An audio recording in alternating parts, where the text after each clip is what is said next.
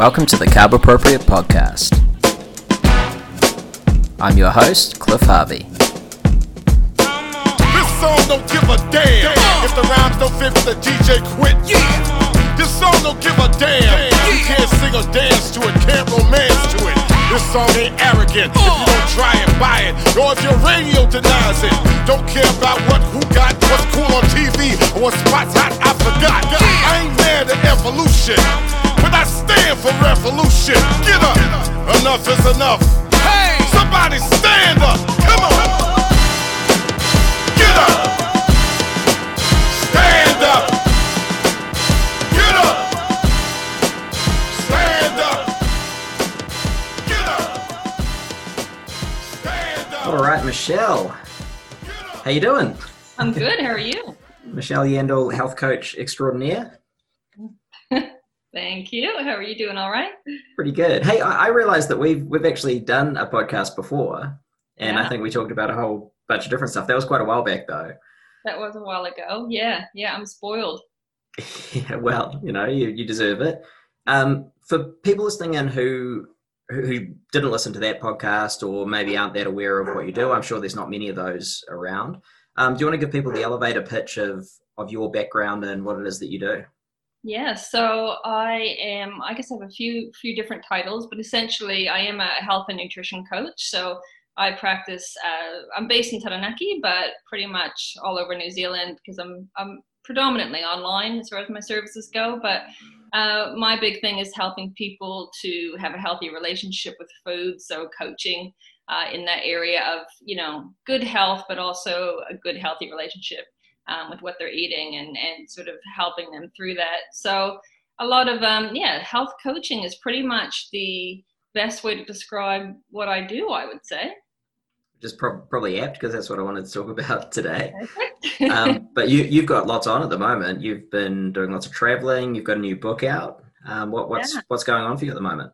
Yeah, I've got a lot on. We were just we were talking about that briefly, weren't we? So I have a fourth book that's out at the moment, all about what's called gentle nutrition and this idea of trying to get more of the things that make you feel good and focusing on how can I get more veggies, how can I get try new things and get more variety into my diet and how to get more whole foods without demonizing anything else. So it's sort of this balanced approach of looking at nutrition and really just getting back to basics because there's, a lot of confusion. And I think people, if they can just master the basics, as, you and I have spoke about many times, they'd be, more than halfway there. So that's the idea of gentle nutrition.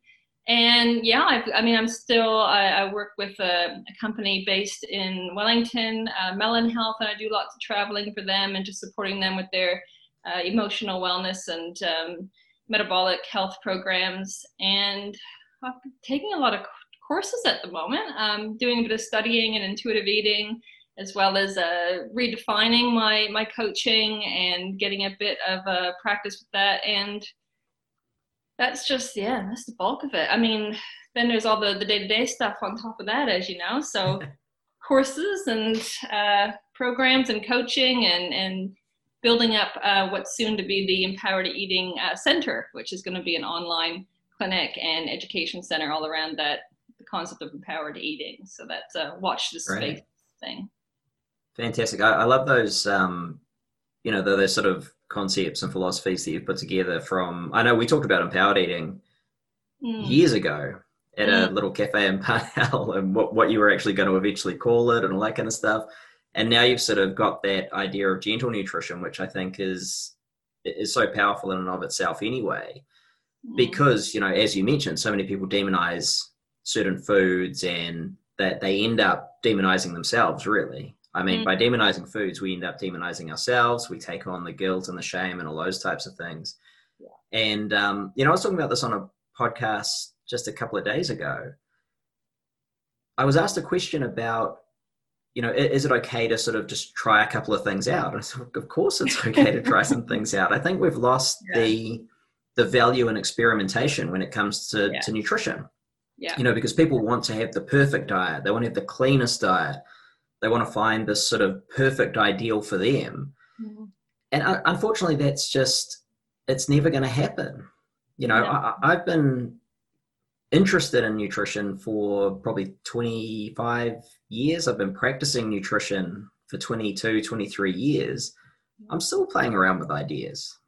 I still haven't figured it out, but it's not as if I'm worried about that. It's fun to try new things and see how you can get improvements. Your goals change anyway, so your nutrition has to change from time to time. When we change, our body changes, and what works for us when we're 20 may not work for us when we're 42, you know. So yeah, experimentation is a big part of what I call empowered eating, and it's just this, you know, try it out, be curious, look at everything from a curious perspective, and you know, does that bread roll make you feel yuck? You know, you don't know until you just try it in a you know, a sort of a setting that's not based on fear and worry about it and thinking it's a ticking time bomb. You know, just sort of being curious and going, oh, that's interesting. Yeah, okay, I do feel kind of sluggish and I do feel a bit tired. Or it might be like, hot damn, I feel great. Like, maybe I could do this again. Yeah. Yeah. It's an interesting idea, and I think you tend to, from my opinion anyway, in my opinion, tend to ride that line extremely well between having tactics that work versus having sort of an overriding concept of freedom and being empowered with your choices. Is that a difficult line to ride? Because I know in the industry it seems like we have a lot of polarization. We've got people who basically say, hey, do whatever you want just to feel good, which I think is probably a little bit self-limiting. And you've got other people who say, well, no, you've got to be really strict and you have to abide by all these rules and you've got to track things and all this kind of stuff. But there is some middle ground. How do you sort of work with that, and how do you manage to ride that line so well? The big thing for me, I think, is turning it from relearning how to listen to your body, because a lot of people have lost that ability to even recognize hunger and fullness, or, you know, it's not easy for some people just to go, that made me feel good or that made me feel bad, but it can be something that I believe you can relearn. And I think that's sort of the crux of it, is sort of relearning to bring in that attunement and that awareness and that mindfulness when we're eating, so that, you know, we get a better idea of whether that does feel good or not feel good, and looking at feel good now or feel good long term or feel good later today and more. Because I mean, you could eat an entire cake and probably for about 5 minutes you might feel great, but not long after you're not going to feel so good. So you know, we can look at different things like that as well. But I do think there is a lot of black or white thinking on both sides, like you say, a lot of you know, everything's bad on that end and everything's bad on that end. But I think the gray area is sort of where the magic can happen, and then that's where that really just listening to your body but learning how to listen to your body. Like say, you can't just jump in it and expect to be the expert, but you can relearn it, I think. And that's what I really want to teach people to do, is just to be able to be a bit more in tune. Yeah. It's really interesting you say that, because that we often find these points of similarity, I think. I wrote years ago in a book, actually I reiterated the theme a little bit in the Credo recently, but it was the idea of a new type of eudemonism. And you've studied philosophy, right? So you probably know that sort of term, eudemonism, from Aristotelian ethics and whatnot, which is that idea that there's virtue and happiness. And I sort of took that to its extreme to mean that the razor by which we can live is basically the things that create the greatest happiness overall are probably the most important things. But people then misconstrue that into what you were saying, which is it's transient joy. You know, so I'm going to just load up on a whole bunch of sugar and feel great for a couple of minutes. And that's fine, unless it makes me feel terrible for days, kind of thing. And then you got to kind of look at, well, where's the balance there? And it's not in any way a guilt or shaming thing. It's just purely being kind of objective about it. And I kind of, sorry, Michelle, go on. I was saying, just being in charge of those decisions, you know, and like you say, it's not about demonizing anybody, because ultimately it's none of my business what you eat or whoever else eats. If you come to me for help, I can support you. But otherwise, it's anybody's business. And whether you're a skinny person or a larger person eating a burger, that's not my business. And so, it's, but you know, if you are feeling awful and you feel really stuck, or you're feeling out of control around food, or that's sort of the things that I want to help people with, because they don't feel good and they're asking for some help. But if they're not asking for help, we're not there to judge them. They can be unhealthy, they can be healthy. It's not my body. I love that. I hope people had an epiphanical moment there, just like brain explosions, because, you know, when you see it's none of my business what you eat. That's probably something that we should all be very aware of in this modern world, because there's so much criticism and judgment. Yeah. When really it has nothing to do with anyone else, what someone else chooses to do. And I think because we often identify so strongly with what we're doing, it's almost seen as an implied criticism when someone's doing something different. But, you know, we should probably stick to our knitting and just do what makes us happiest. I mean, I can understand if a smoker is next to me blowing smoke into my face. That's a problem for me. I don't like that. Absolutely. But he's way over there having a cigarette. I mean, that's none of my business. If he wants me to help him quit smoking, I can support him with that. But, you know, It is. And the same with food. But we do put a lot of shame, even maybe in our own minds, on what other people are eating. Like you say, it could be based on what we're doing with ourselves, or I don't know. But it's none of your business. I guess there are public health implications that affect us all, but even having said that, having, you know, a perspective of guilting or shaming someone else, that's not going to help them to change. Never works. Exactly. So that brings us to health coaching, really. Yeah. Because, you know, you said, you know, you're a health coach. You obviously are probably at that pointy end of the top level of health coaches, I'd say now, and you're developing courses to teach other people how to do it, all sorts of stuff. Mm-hmm. Why did you really gravitate towards that? Was it something that you found almost accidentally, or did you really mesh with that, or was that something you really wanted to push into?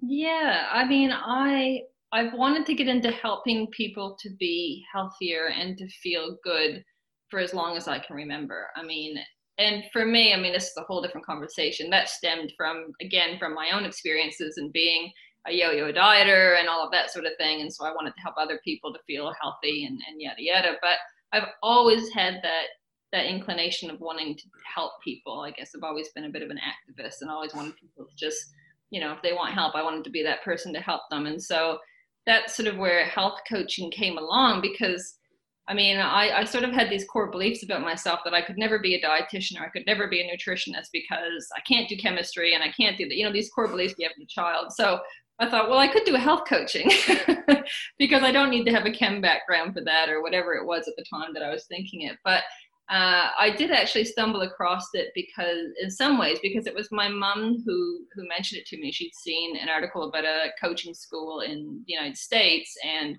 mentioned it to me, knowing that I was unhappy in my current job, which was school teaching. And so I looked into it and, you know, sort of way this, way that, and just sort of took the plunge. And that was probably 7 years ago now. And I left teaching and now I'm doing, you know, health and nutrition and coaching full time pretty much. And I love it. And it was that idea that, you know, I noticed that even when I was first started out as a health coach, I was doing a lot of meal plans and I was doing a lot of that sort of thing, which ultimately now looking back on that was potentially not what health coaching was about. But I started to notice that, you know, people would do great on these plans and they were losing weight and they were feeling fabulous, but then they would disappear, they'd fall off the radar, they'd self-sabotage, all these things would happen. So that's when it got really important to start digging deeper and asking those important questions and start to sort of look at the, you know, why and what's going on, what are the triggers, and that's sort of where this health coaching really became so much more important, because it is about asking those important questions and, you know, working with them and supporting them from a compassionate standpoint, as opposed to eat this, off you go, which, you know, isn't something that everybody's going to do.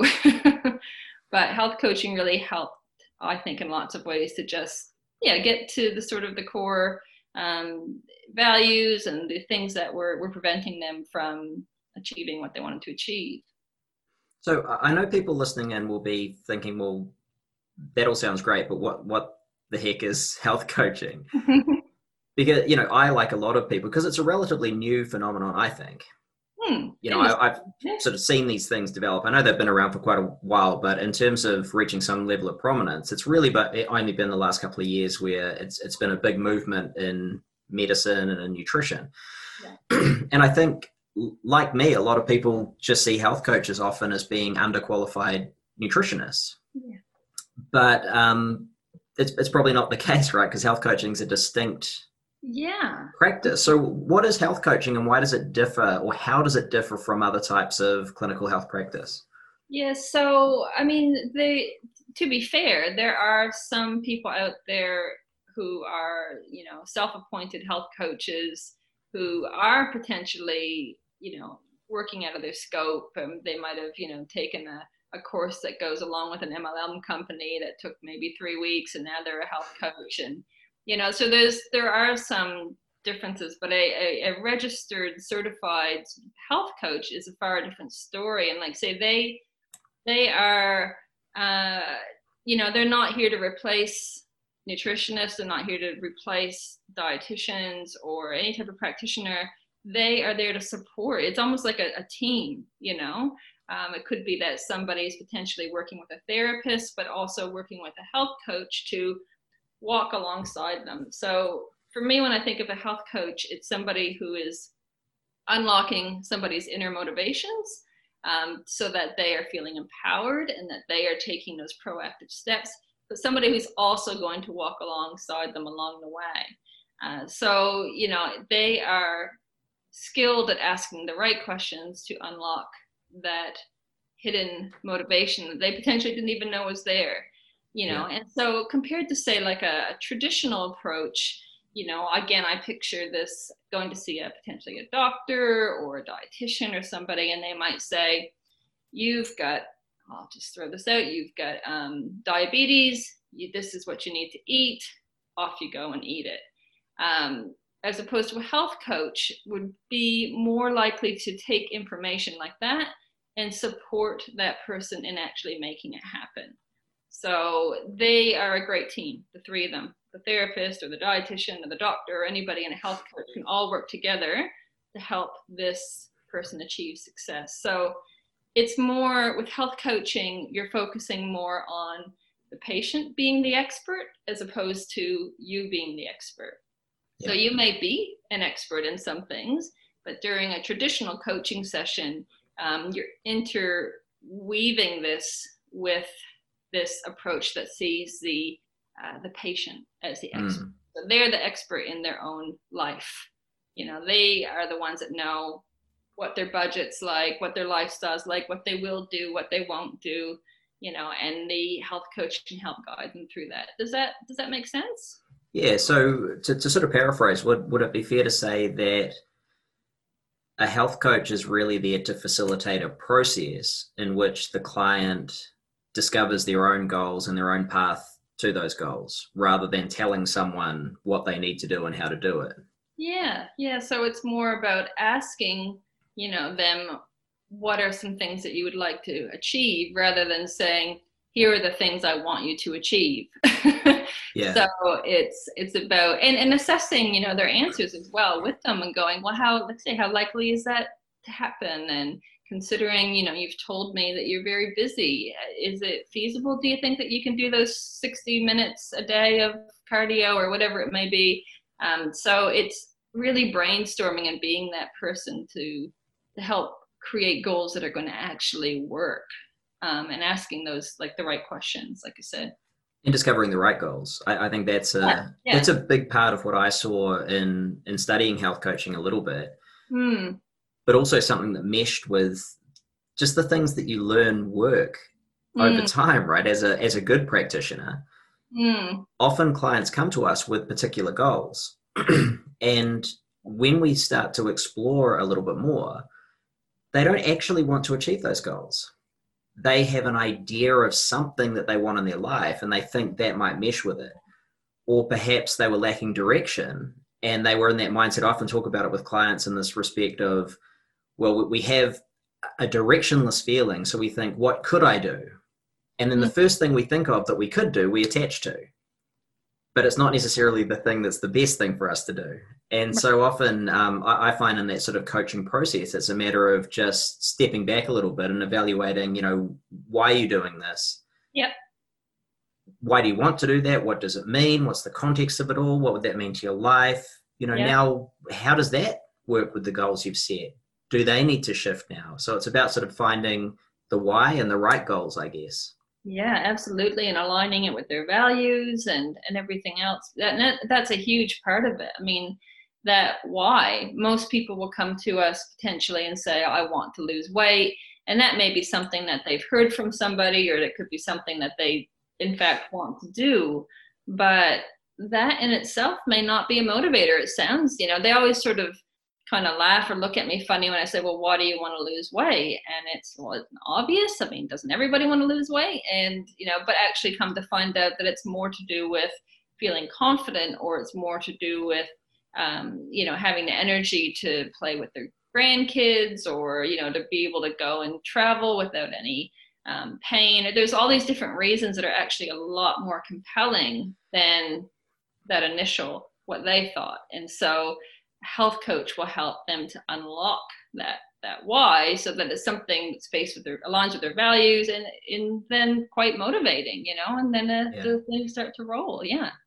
And that's such an important thing that you just said about it being compelling. Because, we even know from the studies of behavioral change and neuropsychology and psychoneurophysiology, all those various things, that when we really envision the context of what will be, that helps to make it a lot safer for us to actually achieve. As compared to saying, well, I want to lose weight, it actually means very, very little.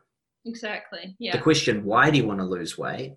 And then you start to think about, well, I'll have more energy, I'll be more vital, I'll be able to, like you say, pick up my kids and run around and do all these things.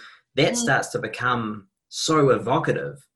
It almost infuses the body with the will and the desire to change, and it makes it safe and appropriate on a neurophysiological level.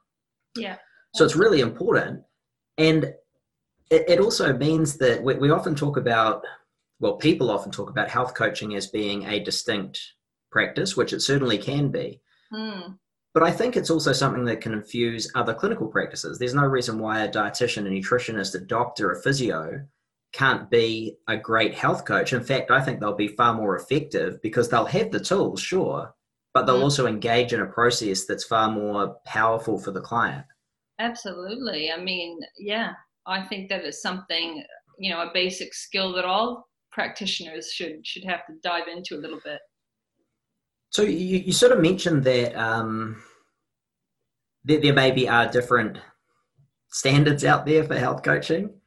And without sort of running anyone down, I don't want to do that at all. But what in your opinion, what makes a legitimate health coaching? And I guess within the same breath, why does health coaching get such a bad rap? For me, I think that being a legitimate health coach, I mentioned that, the time factor, it does involve a bit of training. And by a bit of training, I'm talking 6 months to a year to be, getting that practicum, getting that experience under the support of somebody, a teacher or an expert in the area. It's the theory, it's that behavioral psychology, it's that, learning how to ask the right questions. This is health coaching, as opposed to, I guess, health coaches that are more considering themselves a wellness expert. And so they might be an expert potentially on a certain product, or they might feel that they're an expert in a certain area, but they're actually just, they're calling themselves a health coach, but they're considering themselves a wellness expert. So they're not actually going potentially through a lot of training, or they are crossing the line to what would be out of their scope of practice. So they might be prescribing potentially a diet for somebody who has a medical condition. I see that quite often with health coaches out there who are prescribing or, just working outside their scope. And that's not what we're here to do as health coaches. We're here to ask those powerful questions, to weave in a bit of our expertise as well. But ultimately, we're there to support them with the goals that they're coming with us to achieve. Yeah. And I guess because of that, a lot of health organizations like the American Medical Association have started to recognize the value of health coaching to public health. Because of those types of shifts, we're starting to see registering bodies in Canada, the US, and now in Australia and New Zealand. So, yeah, and that's a big part of it too. Yeah, absolutely. And I can see it becoming like nutrition, which in New Zealand, Australia is relatively unregulated.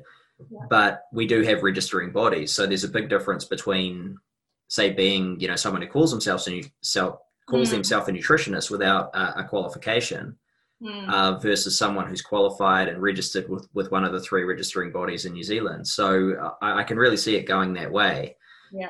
And I guess there's a bit of a pitch in there as well, because we have a health coaching course which you have developed, and that's just rolling out now, to sort of provide a track within our certified holistic and performance nutrition coach program for people to also come out as health coaches with a course that you've developed and an internship with you, which is pretty cool. I think it's really important. I mean, I know it's really important because, like you say, it can be dangerous to work with a health coach who is working outside their scope and not registered within a governing body. And, I think that I'm glad I'm seeing that there are going to be different standards of health coaching, and there's going to be these recognized health coaches out there because it is a viable skill and it's not something that you can just do. That makes sense. So yeah, I think it's great that there are going to be now some options here in New Zealand and in Australia to register as a certified health coach. And I was actually quite surprised at how in-depth that training did need to be. Yeah. Particularly the in-person, like the internship sort of model. That's pretty substantial. So I think when people are registered with the Health Coach Association in New Zealand, Australia, people could be pretty certain that that practitioner has, is very credible and has done the work. Yeah. Absolutely. Yeah. It's like you say, it's not something you can put, we would say in North America that you can get out of a Cracker Jack box. It's something that is going to take time and some practicum and some training, but you're going to be able to potentially change some lives when you get out of it. Yeah. Yeah. And well worth it. I keep coming back to the surprise that I had in 2 aspects, really. One was how effective health coaching as a standalone modality can be, because it is an evidence-based modality that is based on fundamentals of positive psychology, behavioral change, behavioral psychology, all those various things. But also how much overlaps with known best practice in clinical work, and particularly from the mind-body realm, but it hadn't really been tied together. So I think, with the coaching movement, particularly in business, growing and providing a lot of the groundwork for this, and then that being translated into health and taking on a lot of those best practice clinical models to put it into a cohesive structure, it's pretty powerful. And, I've probably gone from being someone who was quite skeptical to a pretty big advocate for health coaching. Well, I mean, in New Zealand, there's now health coaches that they're working towards having a health coach in all medical centers, along with the health improvement practitioner. So all medical centers in New Zealand will have this extra person that is there, or people that will be there to support them as a health coach, as a health improvement practitioner. I mean, that's huge, I was visiting a few medical centers this week, and already they've got their full-time health coach that is there with them working in the practice. So I would assume that these people would need to be registered and certified, and it's obviously showing the value that health coaching is have and how it's growing. And, like I say, it's seen as a science in itself. And yeah, I think it's just really going to take off. Yeah, I agree. And I mean, it must be really interesting for you really being within that journey as this field in health is really growing. Mm-hmm. Now, you said you've been doing this for about 7 years. I know that you had studied a lot beforehand, education, teaching, those types of things, philosophy. I was philosophy, wasn't it? Yeah. Yeah. But it's been about 7 years you've actually been in the health field. Yeah. you've achieved some pretty extraordinary success in that time. You've gained a lot of visibility. You've got a lot of clients. You're involved in a lot of different collaborations for coursework and consultancy and speaking and all sorts of things. What do you attribute that success to? Oh, it sounds so cliche, but hard work. Yeah. Honestly, and I like that kind of cliche though. nothing woo-woo there, just real hard work. But for me, it was putting myself out there as well, which wasn't always something that I was comfortable doing. And, I can remember in those beginning stages of growth, actually going out, introducing myself to the lady that worked at the health food store, having my card with me wherever I went. Just bringing up what I did in conversation with people. And then teaching classes was really the big stepping stone for me. That was what, doing little workshops, the local bin-in, and that was probably my biggest contributor at the beginning to really getting that ball rolling and to start to begin to, have some clients and then work in that area. So putting myself out there, which was uncomfortable, and still is uncomfortable, but I still do it anyway. And, that's really had the biggest impact for sure. And yeah, it's a constant journey, isn't it? Yeah, well, it reminds me a lot of the way that you sort of got out there and met people and connected, but did it authentically. Reminded me a lot of our friend Sol Orwell. Shaking hands and kissing babies and yeah, well, I mean, honestly, I think he's one of the best connectors in the game, and it's because he's authentic about it. He genuinely likes people. He likes connecting with them. He's interested in what you're doing, and I found the same sort of thing with you. You're genuinely interested in what people were doing, genuinely passionate about the industry, and I guess at that point it comes down to getting out of your own way and actually just doing it, right? No matter how scary it can be. Same thing with speaking. That's the big thing, is just getting up on stage and allowing yourself to be scared. Yeah. Well, that's the thing I always say, like if I allowed fear or anxiety to get in the way, I wouldn't have been able to get anything done. I would have gotten nothing done. Yeah. I would still be probably school teaching and unhappy. But yeah, you sort of got to feel the fear and do it anyway. I always liked your advice. When I get really nervous about something, I try to pretend that I'm excited, because you said the feeling was the same. And so I know when I did my TEDx talk, I was like, I'm just really excited. I'm just really, even though, I was ready to throw up. Yeah. I want to throw up with excitement. But honestly, that was always really great advice. So feeling the fear, doing it anyway, and working hard is how I built up my health coaching practice for sure. Yeah, well, I certainly can't take credit for that. That was, I think that originally came via Amy Cuddy. I think that's her name, who was involved in sort of behavioral research and did a lot of the power posture type stuff. But one of the studies that she talked about was where people tried to relax before a speaking event, and it didn't really work. They actually ended up getting more wound up because they were trying to suppress this natural feeling.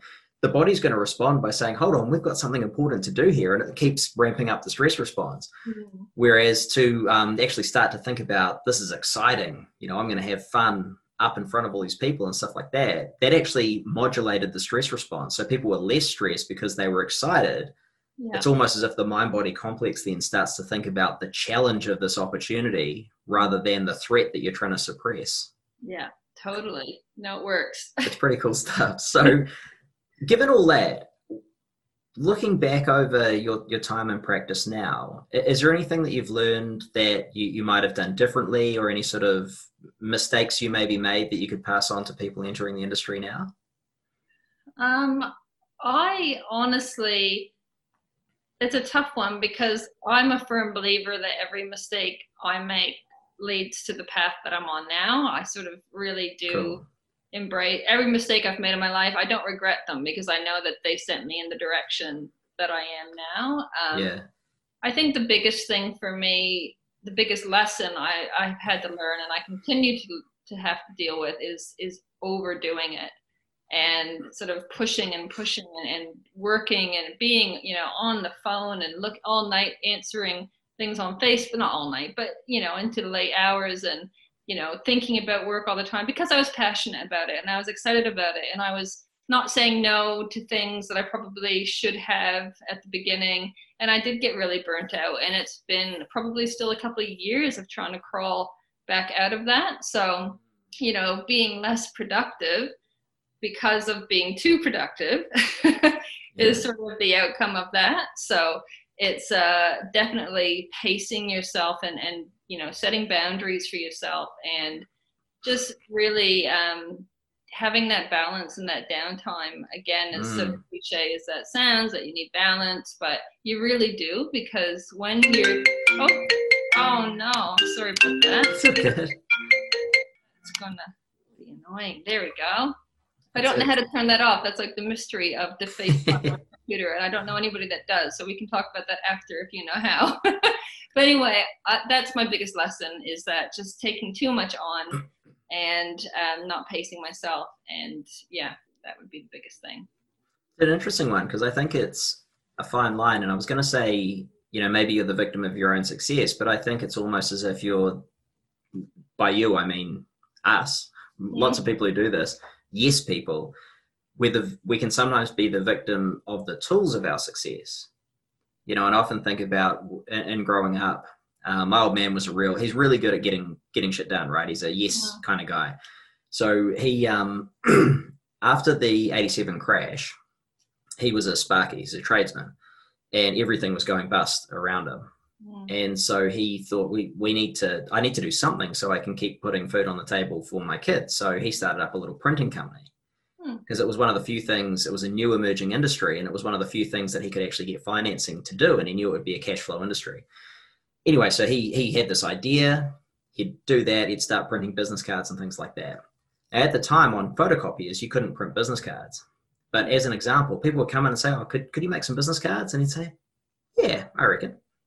And he'd figure out how to do it, right? He didn't know how to do it, but he'd end up modifying the machine, tooling around with it, and was the first person in New Zealand, at least, to be putting commercial business cards through photocopiers. Wow, right. And he had that whole mentality of, he would always say yes if there was even a vague possibility that it could be done. And I think I sort of took that on as part of my ethos just by being around it.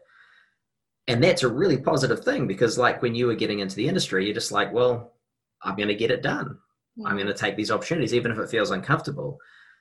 But I think there comes a point as well where we can realize that we've said yes to too many things. Or maybe we have really overextended because we possibly should have said no to certain things as well. So it's kind of that double-edged sword, right?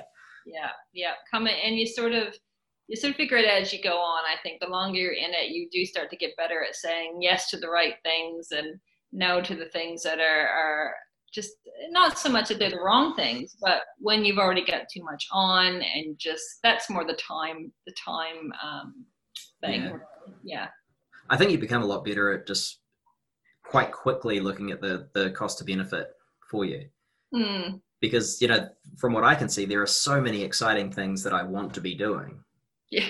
But the reality is I can't do them all. So I need to sort of choose those ones that are really exciting and, will put food on the table for us, and will also, be congruent with my ethos and values, because that's not always the same either. And that's one big thing that I've always brought into the coaching practice, which I was, again, I found really meshed well with health coaching as I was learning about that, was that idea that it needs to be congruent with your ethos and values, because things can be exciting and you might say, yeah, that's cool, I'm going to do that. And then 3 months in, you realize, actually, this is not congruent with my deeper core values. So you become, very resistant to it. If you kind of know that at the outset, then obviously you've got a much better metric for making decisions. Yeah, absolutely. So given that, what advice would you give a young budding health practitioner, someone either entering the industry or wanting to enter into the industry now? Are there some gems that you could give them? As far as building up that business, it's not being afraid to get out of your comfort zone and to talk about yourself and what you do. We're so used to, I guess we're a type of people that don't really want to talk about ourselves or don't want to brag about ourselves. It's not that you're bragging, but just being go, being willing to shake somebody's hand and to go to those, networking events, which may be uncomfortable, but to actually talk to people in person. I think there's a lot of value that in that face-to-face connection, that actual in-person connection, that I think a lot of people they're sort of pushing it away now. It's sort of everything's online nowadays, which I know we're in a pandemic and that's what seems to be happening. But in general, I think a lot of young people are just focusing on the social media side of things and the online side of things. My advice would be to get out there and to shake some hands and to introduce yourself and to do the talks and to do the speaking and to do the education and just have your business card with you to actually, because some of my biggest connections, my biggest opportunities have come from a face-to-face meeting. Yeah. And they could be very random. So it could be that you're just having a conversation with someone on a plane and, you start talking about what you do and that leads to something bigger. I mean, my ambassadorship with the Benin was all because I made a friendship by introducing myself to the owner of the local Benin and talking to her about what I did and offering to do some classes. So yeah, I think it's a lost art. I think people do need to try to get out there and to talk and to meet people and to connect. Like I say, Saul's really good at that, and not so much focus on just social media, but actually to get out and to meet somebody. Yeah. Absolutely. So what are some of the biggest problems or challenges that you see in the health and nutrition field at the moment? Is one of them that sort of rush to online, or do you think that's just a symptom of what we're going through at the moment? And if that's not a major problem, what do you see as being some of the big challenges from your perspective in health and nutrition? As a practitioner or as a patient? Either really. What, in terms of your view of the industry, what do you see as being some of those big challenges? Obviously, I have my ideas on what I think are the bigger problems at the moment. Yeah. Well, it's a hard one because, I don't know if you've ever seen, there's a new documentary called The Social Dilemma, and I wonder now sometimes if my Facebook news feed and social media feed is filtered to what I'm into, and so I'm only seeing that. But obviously, because I'm in that intuitive eating, non-diet approach sort of sphere, I'm seeing a lot of people that are struggling with, their relationship with food, especially during this pandemic. So a lot of people who are stuck at home, maybe they're in lockdown and there was a lot of overeating and there was a lot of comfort eating and a lot of just what's the point because of what's going on. So, all that uncertainty. And so it's affecting their relationship with food. And that's probably the biggest thing I'm seeing right now. And then there's obviously the flip side of, okay, well, then I'm going to go really strict and I'm going to go really hard because I've been off the wagon for too long. But like I said, I don't know if that's because that's the area that I sort of follow. I mean, the pandemic is obviously putting a lot of stress on people. And so that being said, to be honest, probably mental health is the biggest issue at the moment. I mean, a lot of people are struggling with their mental health, and that can relate to food and to relationship with food, of course, but, especially through COVID and through this lockdown, this pandemic and that uncertainty, there is a lot of division, a lot of mental health issues happening, a lot of more people needing support. So yeah, I think it's going to segue into that. I think mental health is the biggest thing affecting our health in general at the moment. Yeah, I mean, I would agree, and I think the point sort of you make meshes quite well with that idea that you and I have talked about quite a bit before, and that idea that I spoke about at your conference down in New Plymouth about that idea of going beyond health, because I think even the sort of symptom of having a poorer relationship with food. I say symptom because I really believe that's a symptom of something else. It's a symptom of our fixation on certain things that are not actually the key. The key being that we all want to live happy, healthy lives, but there's different reasons for that behind the scenes. Yeah. And I think if we can I hope at least that through this sort of challenge that we're going through at the moment, we can really start to reassess how we live, how we structure economies, everything really. It's a big job, but I think we've got an opportunity to really start to restructure things into a system that's more conducive to creativity, passion, and purpose. Because where people have those, a lot of the day-to-day stuff becomes a lot less pressing. You typically don't have the same drivers of a poor relationship with food when you have really strong, creative, driven purpose in your life.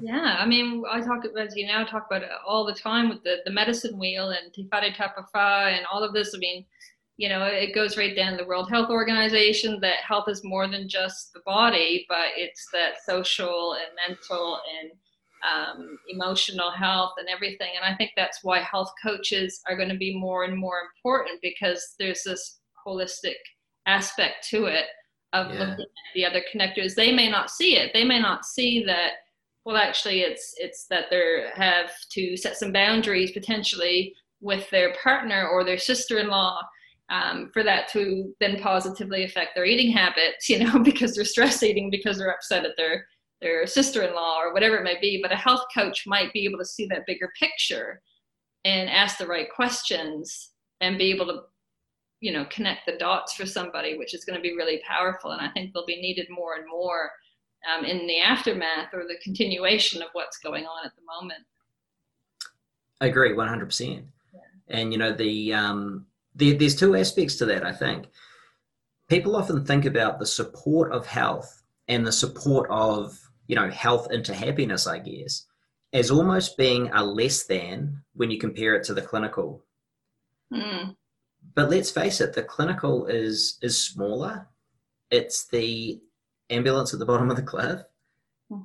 Prevention, support, all those various things are critically important to having a healthy society. But more than that, there's also an opportunity which is not often talked about, because we talk about, in terms of scopes of practice, support of health and performance, all these various things, right? I think there's a bigger opportunity there as well. It's about the achievement of optimal human potential, or as close as we can, because that's not pathology. And it's something that we don't talk about enough, and it's something that we don't research enough. And that's why, as you know, that's one of the areas that I really want to push into with research is, yes, we need to do the pathology stuff. And I'm really fascinated with that. But we also need to look at what can we do to help people to just be more resilient, more vital, healthier, happier overall. But with the idea, not just of an arbitrary goal of health, but to be, more amazing individuals. In whatever that means for the individual, because there's no right or wrong answer. I just feel like if we have more creative, passionate people in the world, we're going to have better solutions for the really serious problems that the world faces. Yeah, absolutely. Yeah. So we'll sort of tie this up by, we've talked a little bit about health coaching and some of the real opportunities there. Maybe some of the things that are going on at the moment that provide a bit of a challenge to that. What are you most optimistic about at the moment in the world of health and nutrition? Oh, that's a good question. What am I most optimistic about? What do you see as the big opportunities? Like I said before, I really do think that there's an opportunity for health coaches to come in and connect the dots for people. And I do think that this model of health being body, mind, spirit, heart is starting to become more and more a part of that definition of what health is. And I know that, with these health coaches that are now in medical centers, that's the whole idea, that if somebody goes to their doctor and say, well, actually, I'm having a really hard time with my spouse at the moment, the doctor go talk to the health coach who can help potentially support you through that. Or, they're looking at how everything's connected. I think that interconnectedness is where we're moving, and knowing that one thing affects the other, and it's going to be such a powerful thing for a health coach to be able to help that person realize how these things connect and to make some significant change. Like you say, if somebody is Like, I know if I'm doing something really creative or something that I love, like if maybe I'm drawing or I'm in a painting class or whatever, because I love that sort of thing, or even cooking or whatever, I'm not thinking about, I'm not craving food at that time. I'm not craving, a Snickers bar, because I'm too into what I'm doing and I'm enjoying it and it's filling me up and I'm not stressed and I'm not thinking about, it's just the more we do. I mean, I've used this quote all the time, live the life you crave and food will lose its power. And I think that that's an important thing, where health coaches can be both a life coach and support people with their health. And that's when that's all going to start to piece together. I think it's a really exciting time. I think more people are going to be seeking out health coaches in the aftermath of this. And I think that's such an opportunity to really shift some minds and shift some health. And it'd be interesting to see where it's going to go. That's such a great way to look at it. That really resonates with me, because, as you know, I work a lot with cancer patients. And one of the things that we often discuss is this idea that none of us know what's going to happen. And I always say, well, I'm in great health, right? I could walk out the door and get hit by a bus. I just don't know what's going to happen.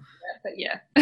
And none of us do. Hope that doesn't happen. But, what I'm saying is that it can be so fleeting, but the future is so indeterminate that there's one thing we do know, though, and that's what we're doing now. And so I often talk with them about that idea of, well, let's not worry about so much about beating this thing, or getting the bogeyman, because the bogeyman is actually part of you. It's part of your body. That's why I never really meshed with the Fuck Cancer campaign. Because to me, that was kind of like saying, well, fuck some of the cells in my body. And that's not really cool. I'd rather say, let's love every cell and tissue in my body. But the idea is then we can start to live right now in the manner that we mean to in 5 or 10 or 20 years. Right? What's that best case life scenario you have? Well, let's just start to live as close to that as we can right now, rather than I've got to beat this thing now in order to live that way later. Or like we see with weight loss. Yeah, I was just going to say the same thing. Yeah. I'm going to get into this shape so that I can live a good life. It's like, well, live a good life and you'll probably end up in the shape that you're supposed to be in. Exactly. Yeah, totally. And don't wait 5 kgs from now to get the haircut or the massage or the new outfit, or to go and, get outside. Go to the beach. Yeah. Beach. Just go now. Because like you say, you could walk out the door and get hit by a bus and, then what? Oh, I wish I'd done that, years ago. Yeah. The final thing that I thought of when you were discussing that before, which really resonated, is because this has happened to me, and I've had a lot of people recently contact me with basically the same story that I've experienced, which is of going to the doctor with a problem. You've got a problem. That's why you go to the doctor. And I'm not beating up on doctors. I love doctors. They've saved my life. So I'm a big fan of the medical community. But sometimes when you go to an expert in that position, they only have a particular toolkit. And that's fine, because that's their toolkit. But sometimes, sorry? In a very short time. Exactly. And that's one of those big things. And so, for example, I've been to the doc and I've had particular problems. And we've had a whole bunch of tests done. The tests come back normal because I'm overall a healthy, robust kind of dude. And so what do they say? Oh, you're fine. There's nothing wrong with you. It's like, that's disempowering, because I've come to you because I've got a challenge. The fact that the particular tools that you use and the tests that you've done show no abnormalities doesn't mean that there's not still a challenge for me. It's just, it's not a challenge that's probably within your scope, or you haven't identified the issue yet. So I sort of saw, when you were talking about in medical centers having a health coach there, that would be the kind of person who probably has a little bit more time to sit down and actually explore what those underlying challenges might be, to either work with that person as a guide or recognize where there might be further scope for referral as well. So it's really powerful, and people don't realize the power of that, having that connector there who can connect out to different people, or take that person and help to connect with them and help them to connect with what's most important. Yeah, they really are. They are a connector, I guess, in lots of ways, health coaches, aren't they? Yeah, and I think that's a model that any of us in health practice can take on more. And if we're doing well in practice, we should be doing that a lot anyway. You know, I love having got to a point in my career now where if someone basically having the security in a lot of different facets, where if someone comes to me and I know that it's just not the right fit, maybe it's outside of scope, maybe it's within scope, but it's still not quite right, or maybe there's someone just better at that kind of stuff, just refer on straight away. Yeah. And it's so powerful. That way we can all get stronger, you know, give the best results to the clients. And that's, I know I'm rambling here, but that's also one of the things I meant to mention before. With young practitioners coming in, they'll often, you know, I mentor a lot of them, and they'll often say, oh, well, you know, I'm not at your level. And I sort of say, well, you're probably not at my level for some things because you simply don't have the experience that I've had, or maybe you haven't studied the particular things that I have. But there are areas in which you're way above me. You've got a way higher level in certain things. Like TikTok. What was that? Like TikTok. Exactly. And that could be it. You know, some of the young practitioners coming in have got their connection and communication game on point. You know, they've got hundreds of thousands of followers, and good on them. You know, that's great. But there are always things that people can do better. Mm-hmm. There are always things that are unique, right? And so there are always people who are going to mesh with a practitioner better just because there's a personality match there. Mm. And that's great because that opens up opportunities. Yeah. You know, it's not about there's an arbitrary hierarchy of, you know, this qualification equals that level of fit for a client. That's rubbish. Yeah. And I think that's another good point. And for young practitioners to start thinking about is an area that they could consider their niche, an area that they're really passionate about, because again, then you have that area people will come to you for, or you can get referred from, or, you know, and it's just, you start to, you know, you keep upskilling and learning more about that area. And trying to take it all on. And you might do that at the first to figure out what's more important to you. But yeah. Yeah. And you certainly can't try and be everything to everyone. Not for long. I was offered a speaking gig this morning, and someone said, oh, you'd be a great fit for this. And I looked at the conference and said, look, I'm not a great fit for that. I know almost nothing about that. Yeah. Good. And that's it. That's when you get to that point where you're like, do I want to talk for an hour about something that I'm not actually a good fit for, you know, or is that going to be a stressful experience for me, or a boring experience for me, or whatever. And the feeling you get as well, I think, from saying, you know what, I'm not the right fit, but I know who is. Like, that's great to be able to, you know, help. You're helping two people then. You're helping the client, you're helping the other practitioner. Yeah. We always feel, I know it's probably a slightly mercenary way to look at the act of giving, but hey, we know that we usually feel better by giving rather than receiving. I do it all the time. I mean, I get a lot of people that want come to me, maybe they want a meal plan, or they want, you know, they have strict, you know, they want macros and that sort of thing. And that's just not my jam. I'm more about the relationship with food and getting more veggies and just making peace with yourself, all of that sort of stuff. So I send them to you, or to Mickey, or to Kirsten, or I'm sending them off all the time, which is fine for me because I want to find those right people for me. Yeah. Yeah. Well, Michelle, I won't keep you any longer. It's been great chatting as per usual. Thanks for having a chat, and we will be posting up links to the course that you've developed for the Holistic Performance Institute.